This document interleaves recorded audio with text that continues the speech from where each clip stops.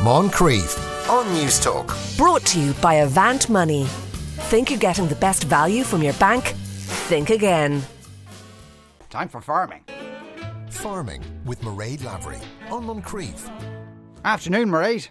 Hiya, Sean. How's things? Do you know a Gav who lives in Wexford? He might seem a bit stoned a lot of the time, judging from his text. Yeah, well, you never know what they're like over in Wexford. You never know. Yeah, they're doing all sorts of model county, odd farming over there. Yes. Yes, they're very, very, very, very particular. No, yes, don't look at that field. That's corn. No, it's corn. Yeah. Just look away from it. No, but they really as a county though.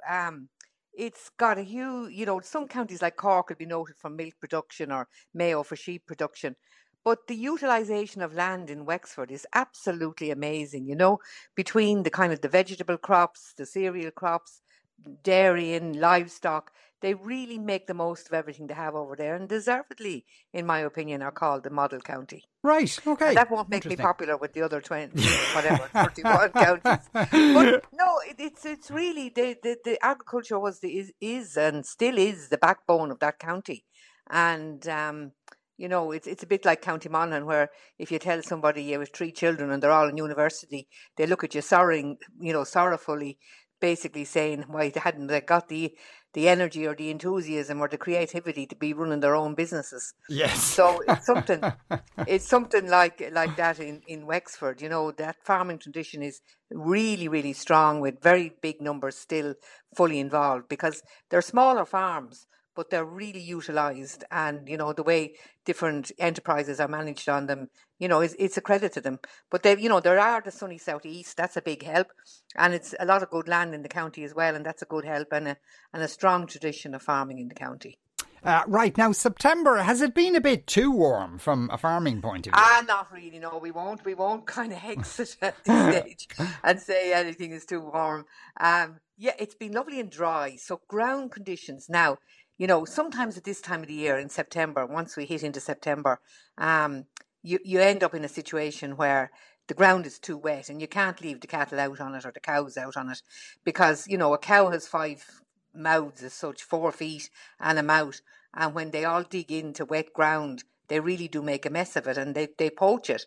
And so often by this time of the year, kind of middle September, heading for the ploughing, livestock would be going indoors certainly in some parts of the country.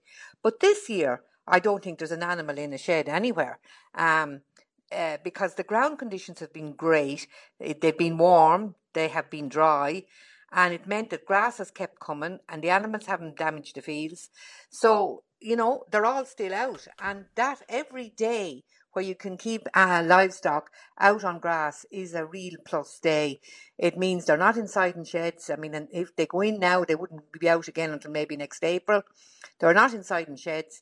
They're not costing all that money with cereals and electricity and labour and everything else that has to be done when you have maybe 150 dinner guests who are staying for breakfast, dinner and supper for maybe 5 months of the year.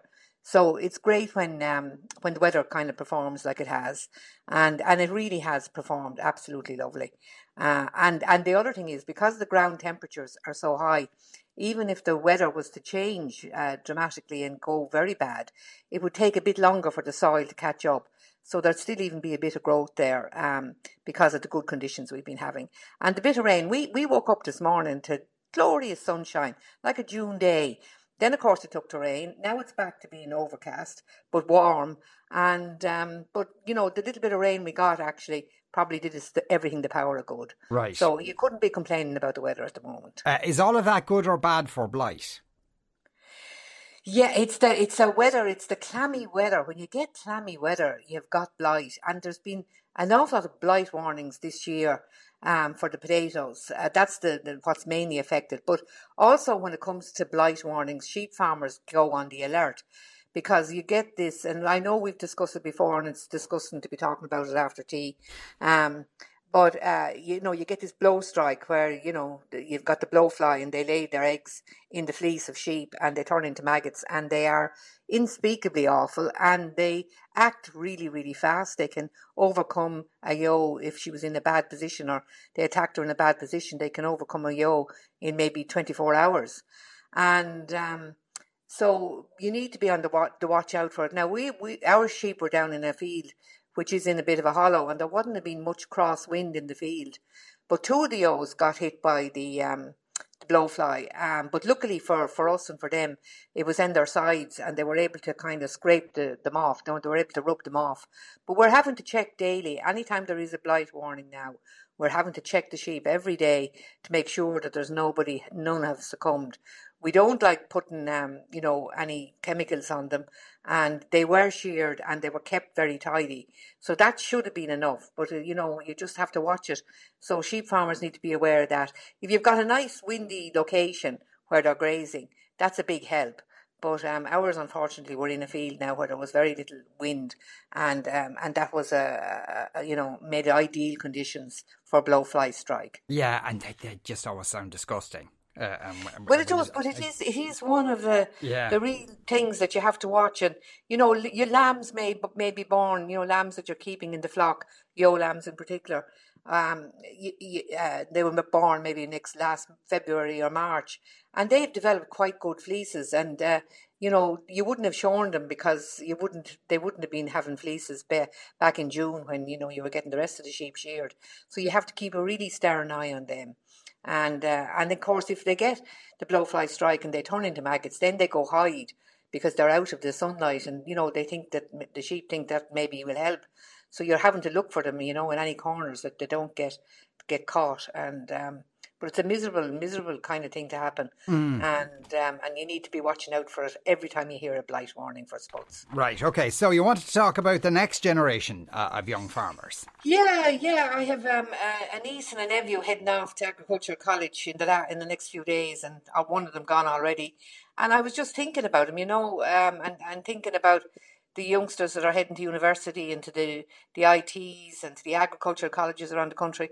And there's a hell of a lot of them, There's a lot of institutions doing an awful lot of ag-related courses. And I'm saying to myself, aren't they brave? They're brave young people. They're going into an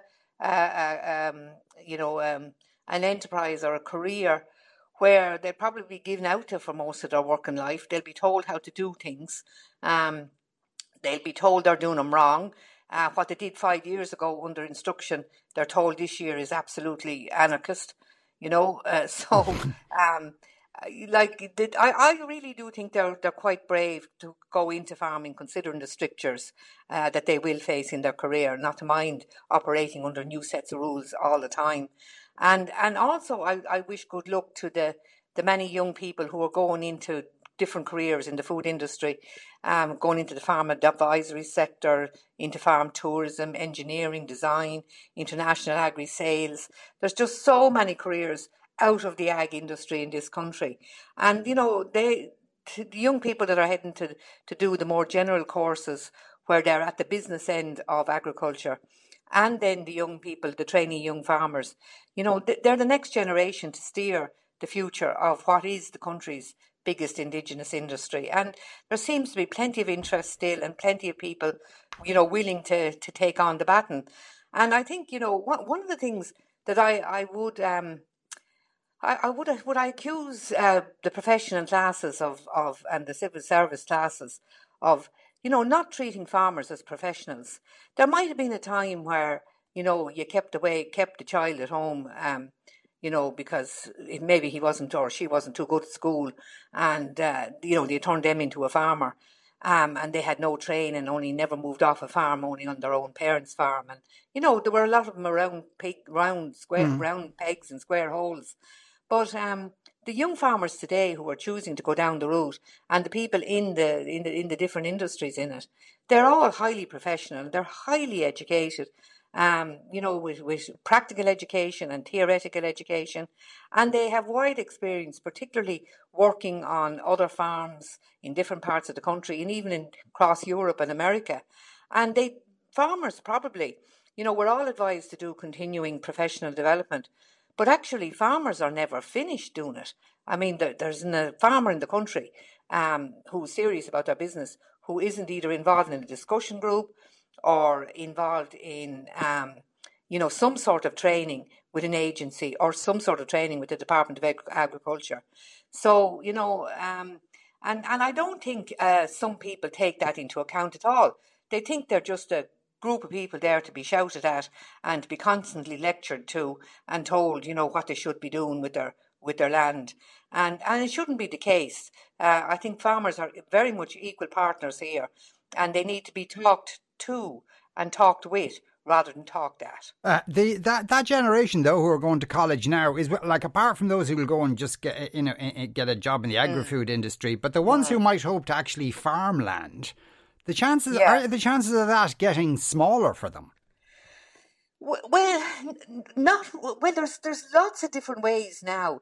Like when I was growing up, the eldest son inherited, full stop, end of story. Maybe the youngest fella either.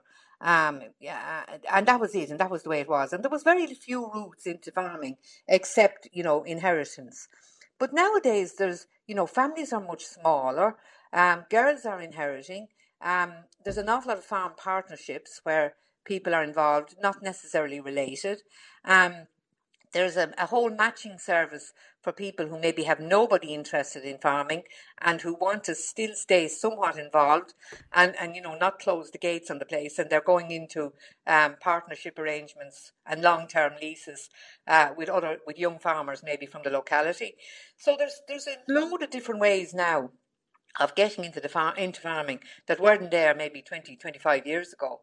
And, and they recognise that with smaller families, people may not in the family, if you had 7 or 8 kids 30 years ago, there's only 2 kids in those families nowadays. And maybe they don't want to farm and they don't see their future at that. But there are lots of other options to get people who are madly keen into farming. And, Teagasc in particular, the training body for farming, would have all the details of that and would have all the options that people can look at. And for the second year in a row, no ploughing. I know, we should be all down in Ratheniska. Yes. There's a bunch of them down there. I think 1,000 people are being let in. And the ploughing is going ahead, which is great. That's great news. And the winners of that ploughing competitions, they will be going on to represent Ireland internationally. But not alone were we supposed to, have the ploughing and all the trade stands and all the rest of it. We were actually holding the World Championships this year. So hopefully, we'll get back to them maybe next year. So I'd like to wish Anna May and Anna Marie McHugh and everybody involved really, really the best of success. And we're already getting people use the ploughing to launch different competitions and different events and products and all the rest of it. But there's a lovely kind of schools project that's run by the Certified Irish Angus Beefs group, and it's a schools competition for transition year students, and ABP and KeyPack are involved. And basically 5 schools have won the chance to rear an Angus animal for what I think about 18 months. And so there's schools from all over the country, but one of the schools is actually St. Louis High School in Rathmines in Dublin. So we wish them all the best of success for the next 18 months. And they're all going to be doing all the schools which go from Galway, they're Longford, Roscommon, Kerry, Tipperary. All of them will be rearing the animals, and they'll have different projects to develop and themes to develop, and they'll be judged on that. And there's some very nice prizes at the end of it. Right. But it's a novel project for transition year students. Well, no doubt this time next year, Mairead, we'll be having this conversation on the back of a truck or inside some class of a tent while the rain is pelting down outside. Thanks a million as ever, Mairead Lavery there. You are listening to the Moncrief Show on Newstalk. We're going to take a break after that. 15 years in Guantanamo Bay. Moncrief on Newstalk. Brought to you by Avant Money. Think you're getting the best value from your bank? Think again.